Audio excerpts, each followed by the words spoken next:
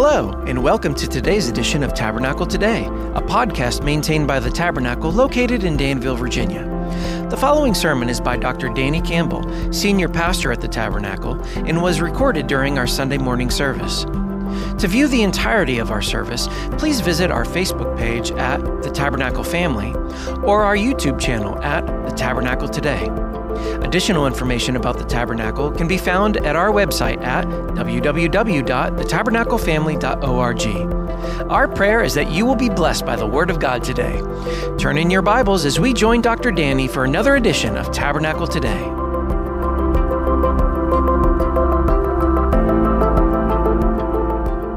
If you've got your Bibles, let's see them, hold them high.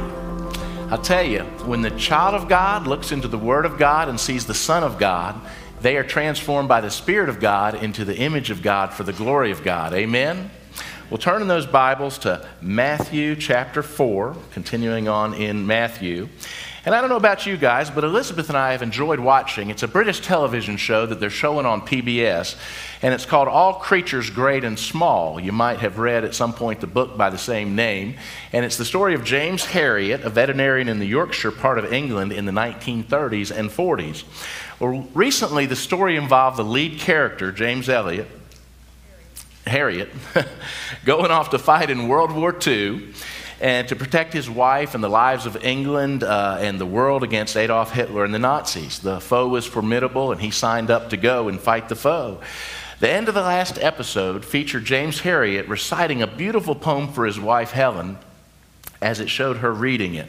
And I looked at Elizabeth and I said, I think that poem is by a guy named Robert Burns, and I think it's in the poetry book our son gave me years ago. And sure enough, I went to the shelves and found it, and there was the poem in there. And it's A Red, Red Rose. And so because it's Valentine's Day week, I wanted to read this. A Red, Red Rose by Robert Burns.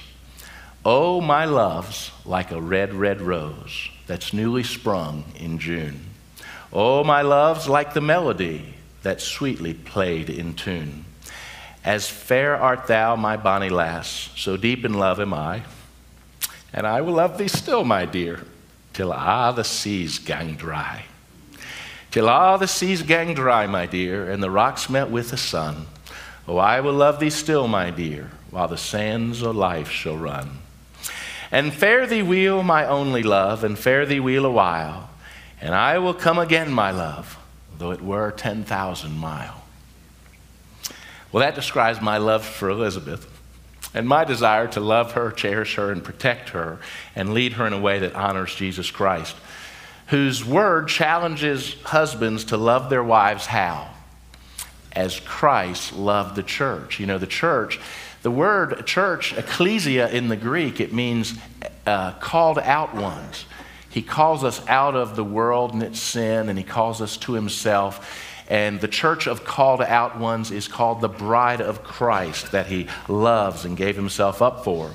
When Jesus came to earth, he knew that saving that bride would mean he would need to engage in multiple battles with Satan, that terrible adversary of mankind. Jesus also knew he would need to go undefeated against sin and Satan to save his bride. And so in today's passage, we actually see the first 3 rounds of Jesus facing off with Satan after his baptism. So Matthew chapter 4, hopefully you've gotten there by now, and we're going to read the first 11 verses. It tells us, it says, Then Jesus was led up by the Spirit into the wilderness to be tempted by the devil. And after fasting 40 days and 40 nights, he was hungry. And the tempter came and said to him, If you are the Son of God, command these stones to become loaves of bread. But Jesus answered, It is written, Man shall not live by bread alone, but by every word that comes from the mouth of God. Then the devil took him to the holy city and set him on the pinnacle of the temple and said to Jesus, If you are the Son of God, throw yourself down, for it's written, He will command His angels concerning you, and on their hands they will bear you up, lest you strike your foot against a stone. Jesus said to him, Again it is written, You shall not put the Lord your God to the test. Again the devil took him to a very high mountain and showed him all the kingdoms of the world and their glory. And he said to Jesus, All these things I will give you if you will fall down and worship me. Then Jesus said to him, "Be gone, Satan, for it is written, you shall worship the Lord your God, and him only shall you serve." Then the devil left him, and behold, angels came and were ministering to him. Battle for the bride. Let's pray. Father, thank you so much for Matthew chapter 4, where we read of Jesus engaging the devil in battle. And for every temptation that Satan brought, the lust of the eyes, the lust of the flesh, the pride of life, those temptations that we have succumbed to time and time again, our champion Jesus answered with Scripture and did not succumb. And thank you, Jesus, that you made it through an entire human life without sinning.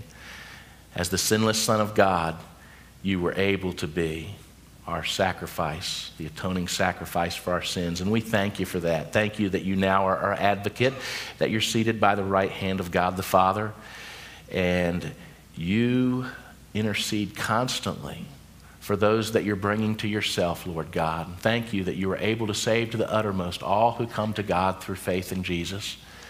And Lord, we thank you for how, having embraced you by faith and been born again, not through our own actions, but through what you did for us on the cross, we thank you that you put your Spirit inside of us to lead us as we engage in overcoming temptation, Lord. And we'll never do it perfectly like you did, but we thank you that you are our champion and our model, and you give us the resources to overcome, Lord God. And so when we don't, it's on us. We thank you for your forgiveness. Lord God, I pray that as we look at this passage, Lord, you'll help us in our own battles. In Christ's name we pray. Amen. Well, in the first two verses here, we see that Jesus readied himself for battle. He readies himself for battle. It says in verse 1, Jesus was led up by the Spirit into the wilderness to be tempted by the devil. So baptism is a real spiritual high for folks. And oftentimes after a spiritual high comes what? Some kind of spiritual fight, some kind of spiritual low. The spiritual high moment of Jesus' baptism was followed by a spiritual fight, which is often the case for us as well. And we know that spiritual mountaintop experiences, we call those times we feel especially close to the Lord, will be tested in life's wilderness, life's tough moments. Many times you come out of Sunday so happy to see your friends and be strengthened in the Lord, and you learn something in the Word in Sunday school and in the nighttime things and the pastor's message, and you've spoken words of encouragement to somebody else, and they've encouraged you, and then you go back out there and it's Monday. And there's battles, sometimes more than 3 in a day, like Jesus experienced here. But we're told that Jesus was led to this wilderness battle by God the Holy Spirit. Luke's gospel tells us he was full of the Spirit. And truly, to be led of the Spirit means you need to be full of the Spirit. Now, Jesus is perfect, but when we as sinners confess our sin, God flushes it out of us, and he fills us up with himself, his Spirit. And in that state, when we're totally committed to doing his will and what would please him rather than ourselves, then we're being led by the Spirit. And what this means for Jesus is that facing Satan head on was God's idea. God ain't afraid of the devil, is he? And so God was going on the offense at the beginning of Jesus' ministry, not the defense. And I think about Jesus' wonderful words to us in Matthew 16, where Peter gave the glad confession that Jesus is the Christ, he's the Son of God. And Jesus said, oh, that's awesome. Now listen, on professions like that, I'm going to build my church, and the gates of hell won't be able to overcome it. And so we think of Satan coming for us, and are our gates going to stand? But Jesus flipped it around, just like happens here. He's going out to do battle with Satan. And it's Satan's the one that's afraid when we come to where he's got gated communities. When we're going to come and try to bring somebody to Christ or bring the light of the gospel or the light of God's truth to a situation where it's not there, Satan's the one trembling, saying, I hope they don't come. I hope they're not prayed up. I hope they're not coming to do battle. It was God's idea for Jesus to face this head on. Well, James 1:13 tells us that God is not the one who sends temptation, though, but allows Satan to tempt and sin to have consequences. Now, when you think about that, that's the cost of free will choices. God could have made us as robots in the Garden of Eden to never sin, to always say, I love you to God and I love you to each other. 6,000 years would have passed and Adam and Eve would still be alive, but there'd be something artificial, because as we think about Valentine's Day week, to freely receive love, you need to be able to freely give love. And if it's free choice love like that, then what can happen is people can say, I don't love you back. I won't be your Valentine. And the world lives in rejection against God. And so for sin and temptation to have meaningful consequences, then that's the cost of free will choices. But the good news for believers is that God helps his people overcome. Amen? 1 John says, this is the victory that overcomes the world, our faith. Let's do that again. This is the victory that overcomes the world, our faith. So if you have faith in Christ, you're already an overcomer. When Romans 8 says God's people are more than conquerors, we're more than conquerors because we're with the conqueror. Jesus does the conquering and we're with him, and so by faith. Well, in this case, the testing was not to win the Father's approval. Jesus already had that. At his baptism, he said, this is my beloved Son in whom I am well pleased. This was to show every creature under heaven that Jesus is the OC, the overcoming conqueror. And we're so glad for that. Now think about this. Adam and Eve were tempted by Satan in the garden, and they failed. And they were booted from paradise. But the second Adam, Jesus, was tempted by Satan and overcame. Not just for himself, but for all of his disciples he will bring to paradise. Adam and Eve's failure got them booted from paradise. Jesus' victory is going to make paradise accessible to those of us who are with him in Christ by faith. And we're told this happened in the wilderness, where Israel's greatest failure was. But Jesus, the rightful king of Israel, overcame there. And so just as David overcame Goliath and became Israel's champion that day, in this beautiful text, Jesus whoops Satan and becomes our champion. Look at verse 2. And it says, and after fasting 40 days and 40 nights, he was hungry. Well, if you didn't eat for 40 days and 40 nights, you'd probably be hungry, wouldn't you? I wonder what's the deal with fasting? Let's take a moment or two and talk about it. Fasting is when people miss one or more consecutive meals. In the Bible, there were two main times they fasted. When they were mourning, they just didn't feel like eating because they were mourning. Sometimes that lasted for 7 days for some of them. And when they had a spiritual burden and needed to focus their prayers. And we see numerous examples of both an individual fasting in the Scriptures and a group of people fasting in the Scriptures. We call that a corporate fast. The longest corporate fast for mourning that I found, and correct me if you later see a longer one, but I saw the longest one was 7 days. And it was they just were so upset at the death of a leader that they just didn't eat, you know. And the longest corporate fast for spiritual focused I can find in the Scripture, where they were all doing it at the same time, was 3 days, where they missed 3 days of meals. I think about Esther talking to Mordecai in Esther 4:16. She said, go, gather all the Jews to be found in Susa, we're in the Persian Empire here, and hold a fast on my behalf, and do not eat or drink for 3 days, night or day. I and my young women will also fast as you do. Then I will go to the king, though it is against the law, and if I perish, I perish. Mordecai told her, God has raised you up potentially for such a time as this. All the Jews in the kingdom are in danger of being killed. You are the wife of the king. You have his ear, and this is your step-up time, sister.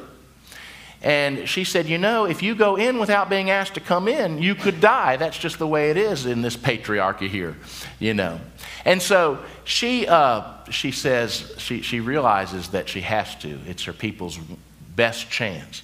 But she says, I can't do this alone. I need to have people praying for me. So she solicits prayers. And she says, it's such a serious time. You gather every Jew out there and tell them to fast for 3 straight days. My maidens and I will do that too. And then I'll go in, and after all that time of us corporately focusing our spirits here and in the power of the Spirit, when I go in there, if I then die, then, well, that was God's will. So be it, you know. And of course, it happened that way, you know. With spiritual power, she went in, and Haman wound up hanging on the gallows he erected for Mordecai.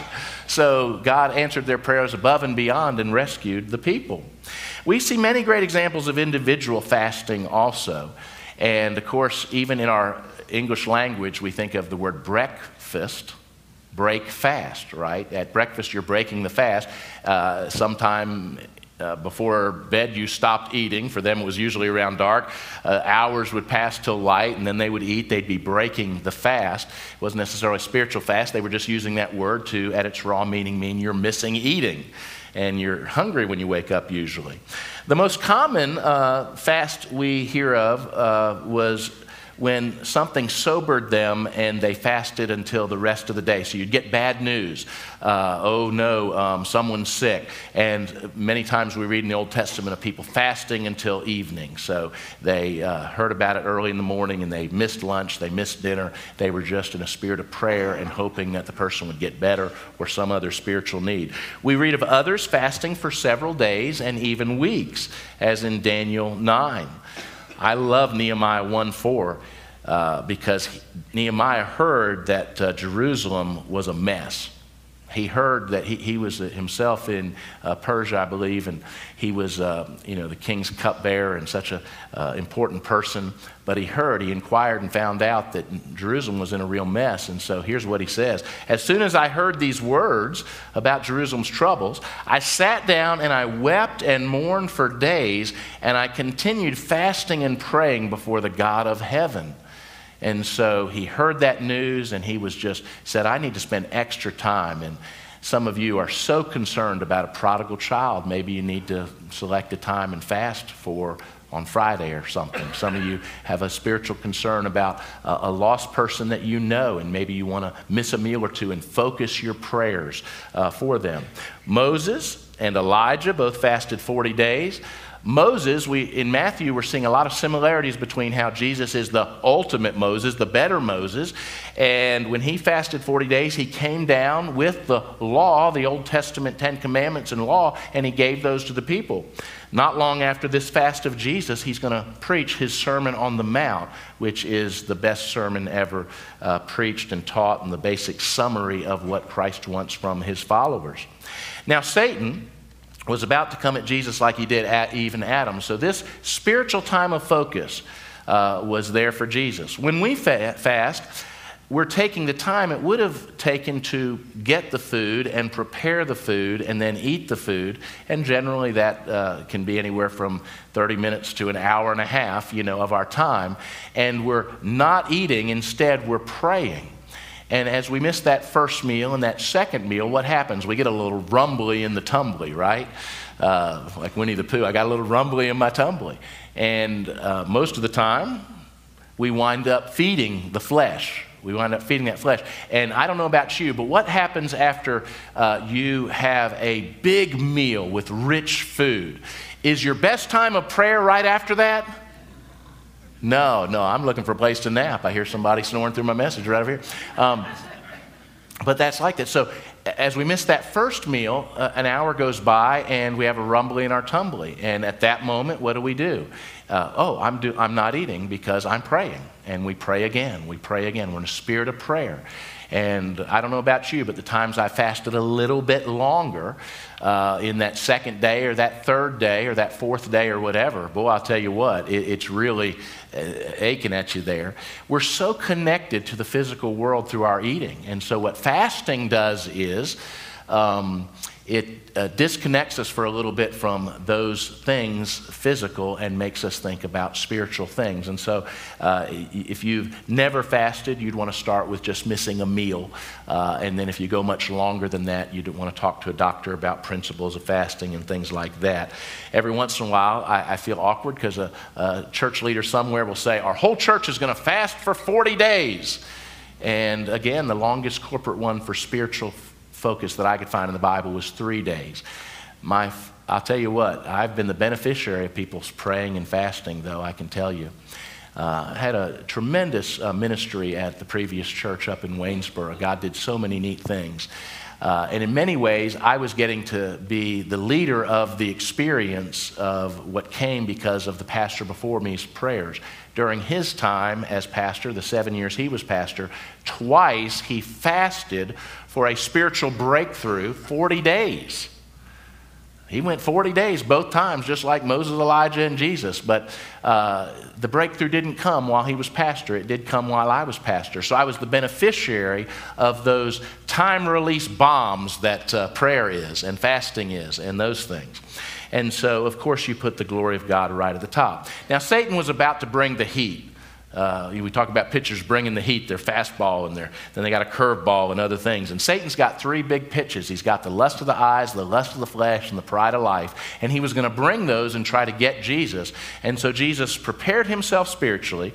In Ephesians 6, we say we're to put on the armor of God, and prayer and fasting can help us do that. Jesus readied himself for the battle. Now let me ask you this. Who is our biggest battle first against? Don't say Satan. It's against ourselves first. You ever thought about, now we know that Satan tempted Adam and Eve in the garden and they sinned. They were completely innocent people. We know there's a coming time, the millennium, and at the end of that time, during the time of the millennium, Satan's going to be bound, and only at the end of that time will he be released to do harm again and gather an army to fight Christ at the very end there. But there's going to be a time of near perfect 1,000-year experience with Christ on earth reigning, where people at the end will still be duped by Satan because their own hearts weren't seeking the Lord. They didn't fight the battle with themselves for Christ to reign in their hearts. He's going to reign on earth but not be reigning in their hearts, and they're going to be ready to be duped by Satan when he comes. And in our day, yes, Satan is a terrible foe, and he's constantly tempting. He's got a network of demons, but first and foremost, your battle is with yourself. We have to first take our faith in God and preach to our bodies, to preach to our minds, to preach to our hearts, God's truth, and do that inner battle before we do the outer battle with Satan and his demonic foes. He has so got people under his sway. I love how Ephesians 6 says that we don't fight against people. We fight the principalities, the territories, and to do that we need to be people that are readied through prayer. I like how Paul says it in 1 Corinthians 9:27. He said, I discipline my body and keep it under control, lest after preaching to others, I myself should be disqualified. So Paul modeled that in his ministry, but he didn't model it better than Jesus, our Lord, did. Later, Jesus would say to us, if you want to be my disciples, what do you need to do? Deny yourselves, take up your cross, and follow me. Deny yourself, die to self first kind of focus, and follow me. And boy, did he ever model that. Well, now let's look at the first temptation. The first temptation. And the first temptation is the battle to delay gratification, verses 3 and 4. The tempter came and said to him, if you are the Son of God, if you're God the Son, command these stones to become loaves of bread. The tempter came for Jesus, and the tempter's coming for us all, isn't he? 1 Peter 5:8 says to us, be sober-minded, be watchful. Your adversary, the devil, prowls around like a roaring lion, not a little kitty cat, like a roaring lion seeking someone to devour. Now think of how hungry Jesus must have been after 40 days of fasting. Now how do you think the devil is going to tempt Jesus first? Hunger, food, right? Satisfy that hunger. In the area of physical hunger, folks, you need to know that Satan is a master of looking at your weaknesses and trying to exploit them. You better know where you're prone to be most weak at. You can guarantee Satan and his demons are studying your area of weakness. We got two football teams now drawing things up on the board. They're looking for the weaknesses in the offense and the defense of the other side, things they can exploit, jump a pass, get an interception, run it down to the end. Areas in the defense, this free safety can't do as well as another one, so we're really going to exploit that mismatch and those things. Satan and his demons are doing that all the time with you and me. They are in this church and everyone who calls upon the name of Christ. Now, Satan's purpose was to get Jesus to sin, and that would disqualify him to save anyone. He'd be a sinner like the rest of us. But God's purpose was to prove his son to be sinless and thus a worthy Savior. So Job 1, God says to Satan, have you considered my servant Job? And he put the parameters on how Satan could tempt Job, and Job came through. It's a wonderful book, but I think about God saying to Satan, have you considered my servant Jesus? And here the devil's trying to get at Jesus. Job, to an extent, failed. Job wasn't guilty of any sin that made the calamity come upon him, but he sinned in some of his reactions to God, and so he had to humble himself before God when God showed up. Jesus never sinned, and he's looking forward to continuing that wonderful relationship with his heavenly Father. So here's Satan's first temptation. Jesus, use your divine power for your own personal advantage. Use that spiritual power you have as the Son of God to meet personal needs. You don't have to have your needs met the way ordinary humans do, Jesus. You're the Son of God. You can use your power to meet your own needs. So, Jesus, you can work miracles. Take the easy road. The temptation to go ahead and gratify yourself rather than delay that gratification for higher purposes and God's perfect timing on things. Well, Jesus knew he needed to face this moment as a human and not use his deity to his own advantage. I don't want to take anything for granted. The word deity means that he's God, that he's divine.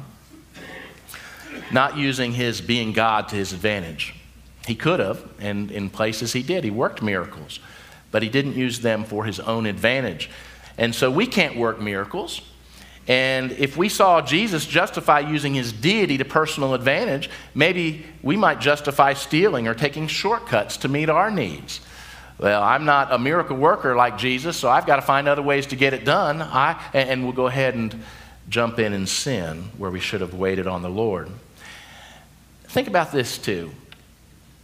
People in our community and around the world are living in physical hunger. And it's not uncommon around the world for somebody to die because of malnourishment. And there's times of famine. If you live long enough, you'll see a famine on some part of the earth wind up killing people. Many times it's because of other political sins and mismanagement that happens, even when the world's trying to get resources to a place. But can Jesus relate to that poor person out there that's hungry, that kid that hasn't had a meal this week, a good meal anyway, to the person on the other side of the world that's not eating themselves so their kids can and those things? Boy, can he ever. At the beginning of his ministry, this 40-day fast, hungering so he could identify and relate to all that he would save. Now, how did Jesus respond to this temptation? What did he use? He used Scripture. The Bible, yes, that's the book for me. I stand alone on the Word of God, the Bible. And so Satan comes, and Jesus had, during his childhood, not only, I just wonder if instead of asking for other birthday presents, if Jesus said, you know, Dad, Mom, what I'd really like is one of the scrolls.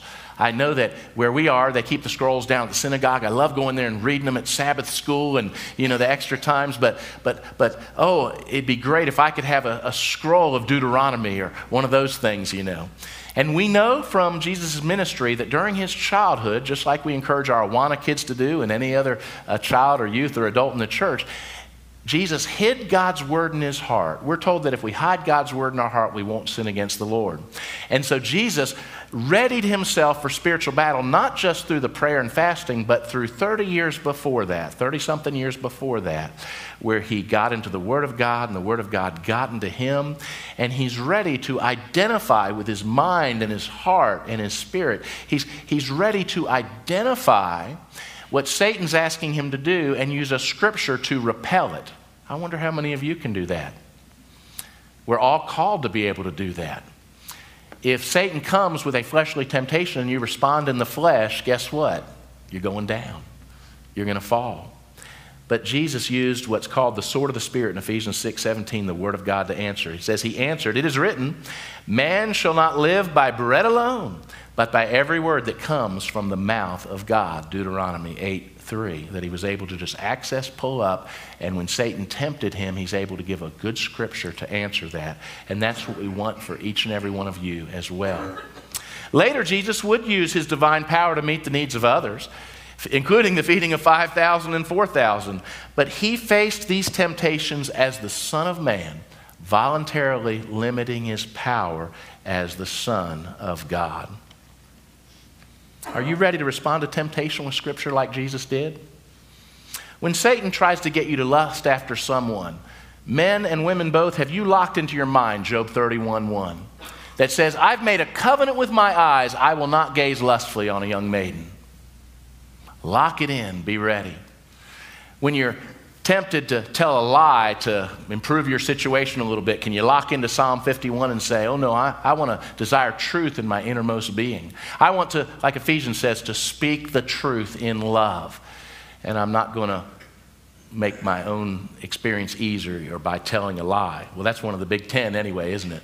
That's the 10 commandments. Thou shalt not lie. In the Hebrew, it's lie not. Actually, I'm dyslexic. I got the order reversed. It's lo is first. Not lie. Not steal. Not adultery. Easy for us knuckleheads, right? Puts it right out there like that. Well, don't give in to the many ways that Satan tries to get you to instantly gratify your flesh through eating, through substance abuse, through sexual sin. Learn from Jesus to delay your gratification and wait upon the Lord like he did. You know what happens when you do that? He makes everything beautiful in its time.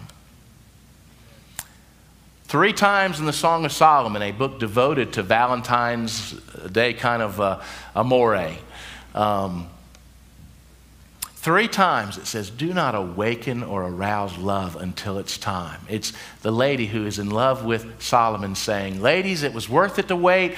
Don't go there before it's time. There's a beautiful time and a beautiful place to eat and to engage in sexual relations with your dear spouse in the covenant of marriage. The battle to delay gratification, Jesus passed it with flying colors. The battle, next one, was to serve rather than entertain. Verses 5 through 7, look at them here. It says, then the devil took Jesus to the holy city and set him on the pinnacle of the temple. And he said to him, if you're the Son of God, throw yourself down. For it's written, he will command his angels concerning you, and on their hands they will bear you up, lest you strike your foot against a stone. What's the holy city? Jerusalem. He took him to the temple complex in Jerusalem. Now, if this was at the southeast corner of the temple complex, the Jewish historian Josephus later said that it was a 450-foot drop to the Kidron Valley ground below. So if that's where they were when he said, hey, Jesus, man, you're God the Son, you're the Son of God. Throw yourself down, and here's some scriptures for you. You know, now, what is different about Satan's approach in this second temptation?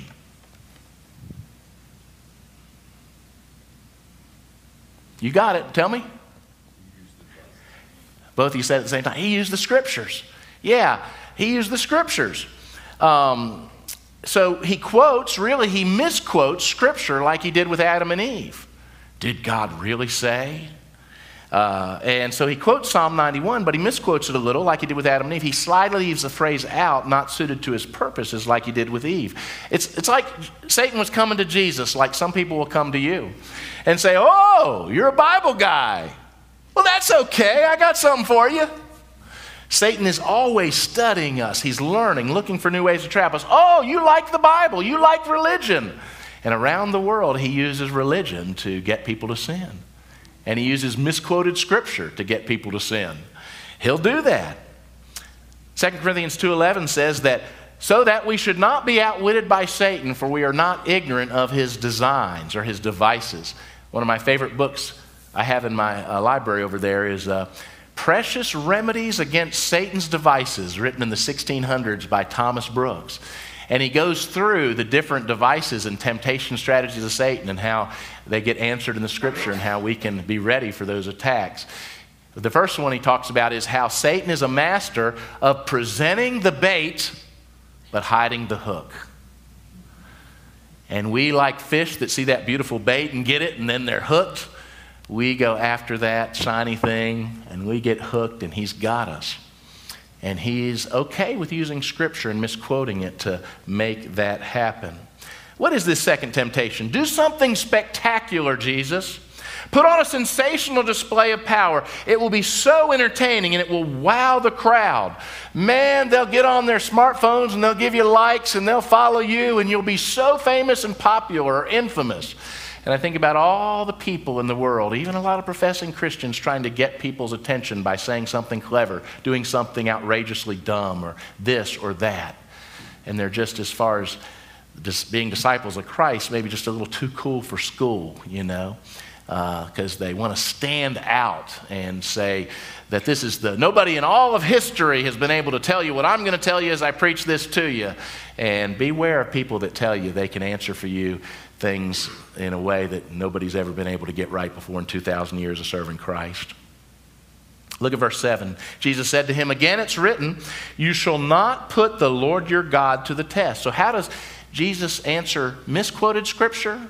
He gives one that's more relevant to the case, that he wouldn't throw himself down. You shouldn't put the Lord your God to a foolish test. I believe that too many believers, too many pastors are putting the Lord to foolish tests by going right to the limits of disobedience and sometimes past the limits and almost daring God to keep them from the consequences of their sin. And folks, I can't help but wonder, but what would have happened if Jesus had thrown himself down? Would he have gone splat below, or would the angels have kept it from happening? Well, thankfully, Jesus had the Holy Spirit and he had common sense, right? And he knew that he had not come to entertain, but to serve. The point is that Jesus knew it would be foolish to take Psalm 91, which is a beautiful passage about God protecting his people as they follow him, and make that a justification for rash, presumptuous actions. He didn't come to entertain, but to serve. Brothers and sisters, you and I are called to minister to others for the glory of God. And as we do it, we can do all things he has called us to through Jesus Christ. A New Testament way this is messed up is Philippians 4:13. People take it. It says, I can do all things through him who gives me strength. And they think, oh, I can do anything that I want to do. Be a singer when no, you're not. Or be an athlete when no, you're not. Be good at something you haven't previously been good at. When he says, I can do all things through Christ who gives me strength, that means the things he's called you to do your part to make your marriage work, to do your part to love those ornery kids, and to love your insecure parents that are trying to work out something from their own childhood by the unnecessary things sometimes they're putting on you. I can do all things through him who gives me strength. In its context, one of the most beautiful promises. Just like Psalm 91 is, the promise of God's protection, that as you're seeking him and following him, if something bad happens, then he's going to bring you right to glory. He's got this. Lottie Moon, the missionary, said, I am immortal until my time has come. And so she could face persecution and other things there in China, people threatening her with death. Another missionary another time was threatened with death, and he said, you can't kill me because I'm already dead. And they said, what? I've got a sword here. I can block off your head. Well, you can do that, but then I'll bleed, and you'll hold up my head like you're triumphing, but God will take every message I've preached and sprinkle my blood over it of authenticity as a Christ follower, and the impact will just magnify. You can't kill me. I'm already dead. And they say, that guy's crazy, and they just walked away.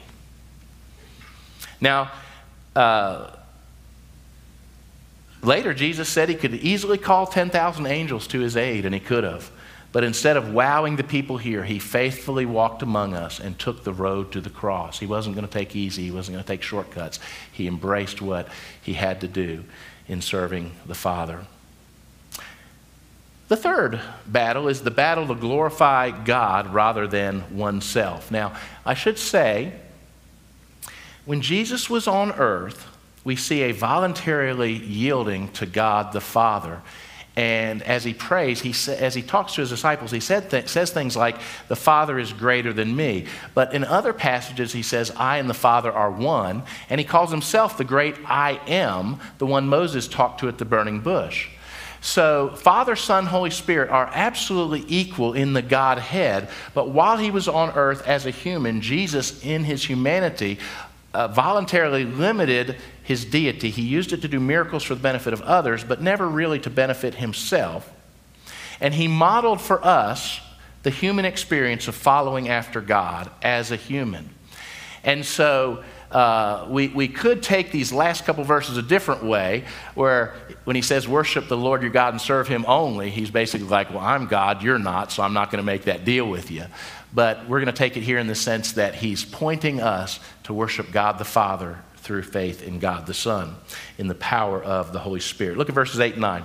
Again, the devil took him to a very high mountain and showed him all the kingdoms of the world and their glory. And he said to him, all these I will give you if you fall down and worship me. So this third temptation is to receive temporary glory by making a deal with the devil.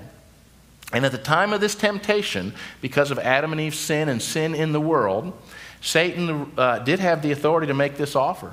John 12:31 says that he's the ruler of the world that Jesus is going to cast out. In their case, this is 2 Corinthians 4:4. In their case, that's our case, the God of this world has blinded the minds of the unbelievers to keep them from seeing the light of the gospel of the glory of Christ, who is the image of God. So in this third temptation, Satan tried to appeal to Jesus to set aside the hard work of going to the cross by making a deal with the devil. I will just give it to you now, Jesus. Let's come up with some kind of partnership plan. I'll be first, you'll be second, and you'll have it. And you won't have to suffer and die. What kind of father would submit you to that kind of plan anyway? Satan's offer was, get glory for yourself the easy way, Jesus.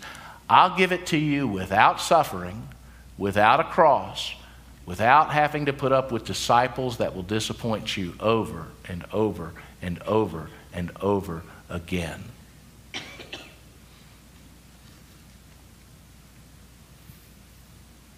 I shudder to think of the consequences had Jesus made a deal with the devil.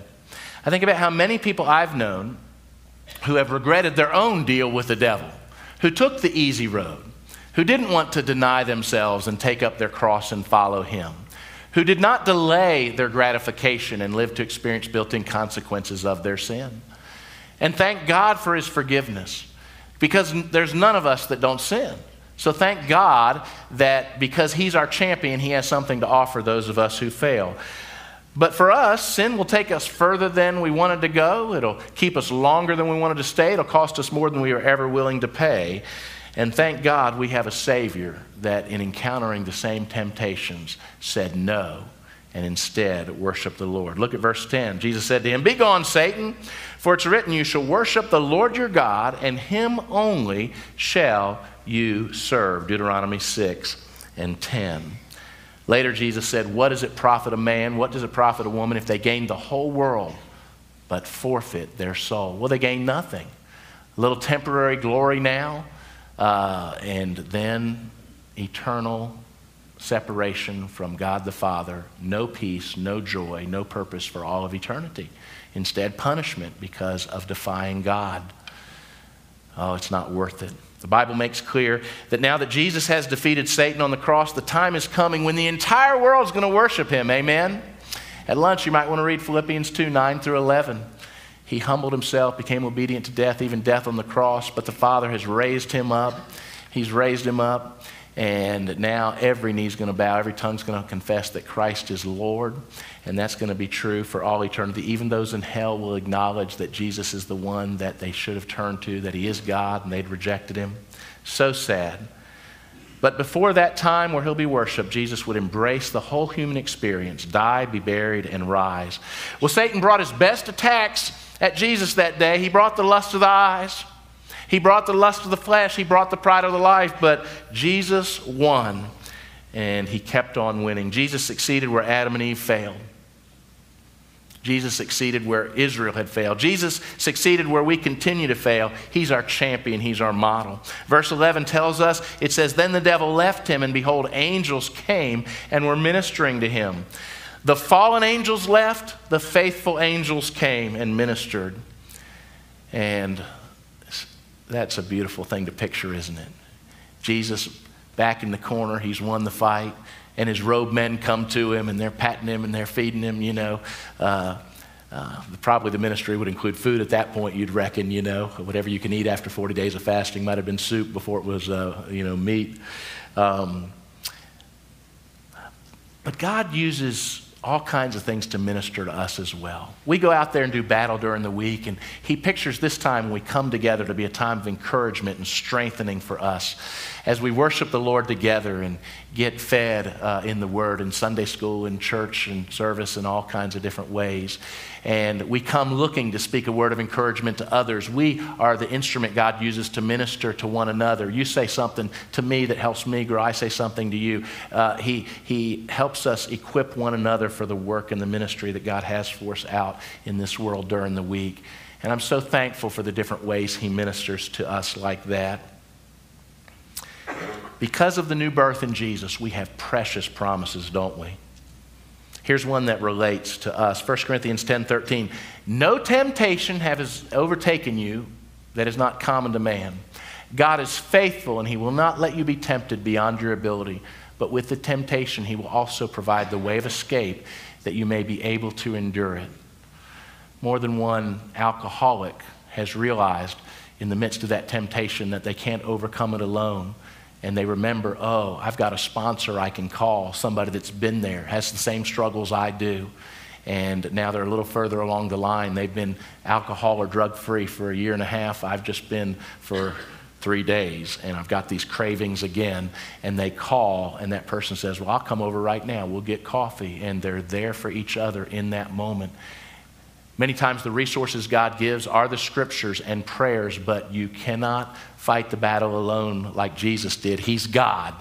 He gives us each other. He sent his disciples out 2 by 2, and he gives us the gift of each other to help us as we face temptation. And when you give in, you have not used all the resources you have. Amen? So use those the next time. Get a little further down the road in victory for Jesus Christ. James 4:6-8 says it this way. Submit yourselves to God. Resist the devil. What will the devil do? He'll flee from you. Guess what? He'll come back. So you resist him again. Resist the devil and he'll flee from you. Draw near to God and he will draw near to you. You remember perhaps when you were a child having a conflict with another kid and your dad was around, right? What would you do? You'd hit him and then you'd run behind your dad, and the other fellow would want to get you back so bad and stuff, but there you were with dad. Well, you're in conflict out here in the school ground of life, right? And your heavenly Father is there for you. Run to him. Run to all the resources you have. He tells us to flee too. Flee youthful lusts.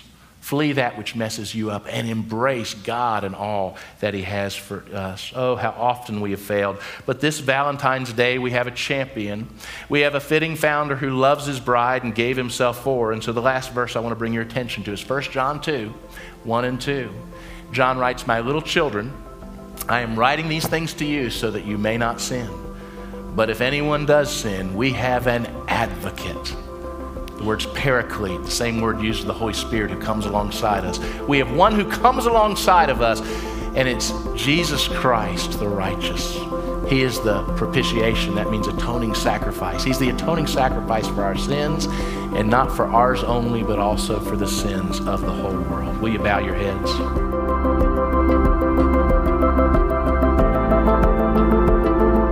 Thank you for joining us for today's edition of Tabernacle Today. To learn more about the Tabernacle, please visit our website at www.thetabernaclefamily.org. There you may access additional Tabernacle Today podcasts, as well as other resources. If you don't have a church home or happen to be visiting the area, we'd love to welcome you to one of our weekly services. Thanks for listening, and we look forward to seeing you back for another edition of Tabernacle Today.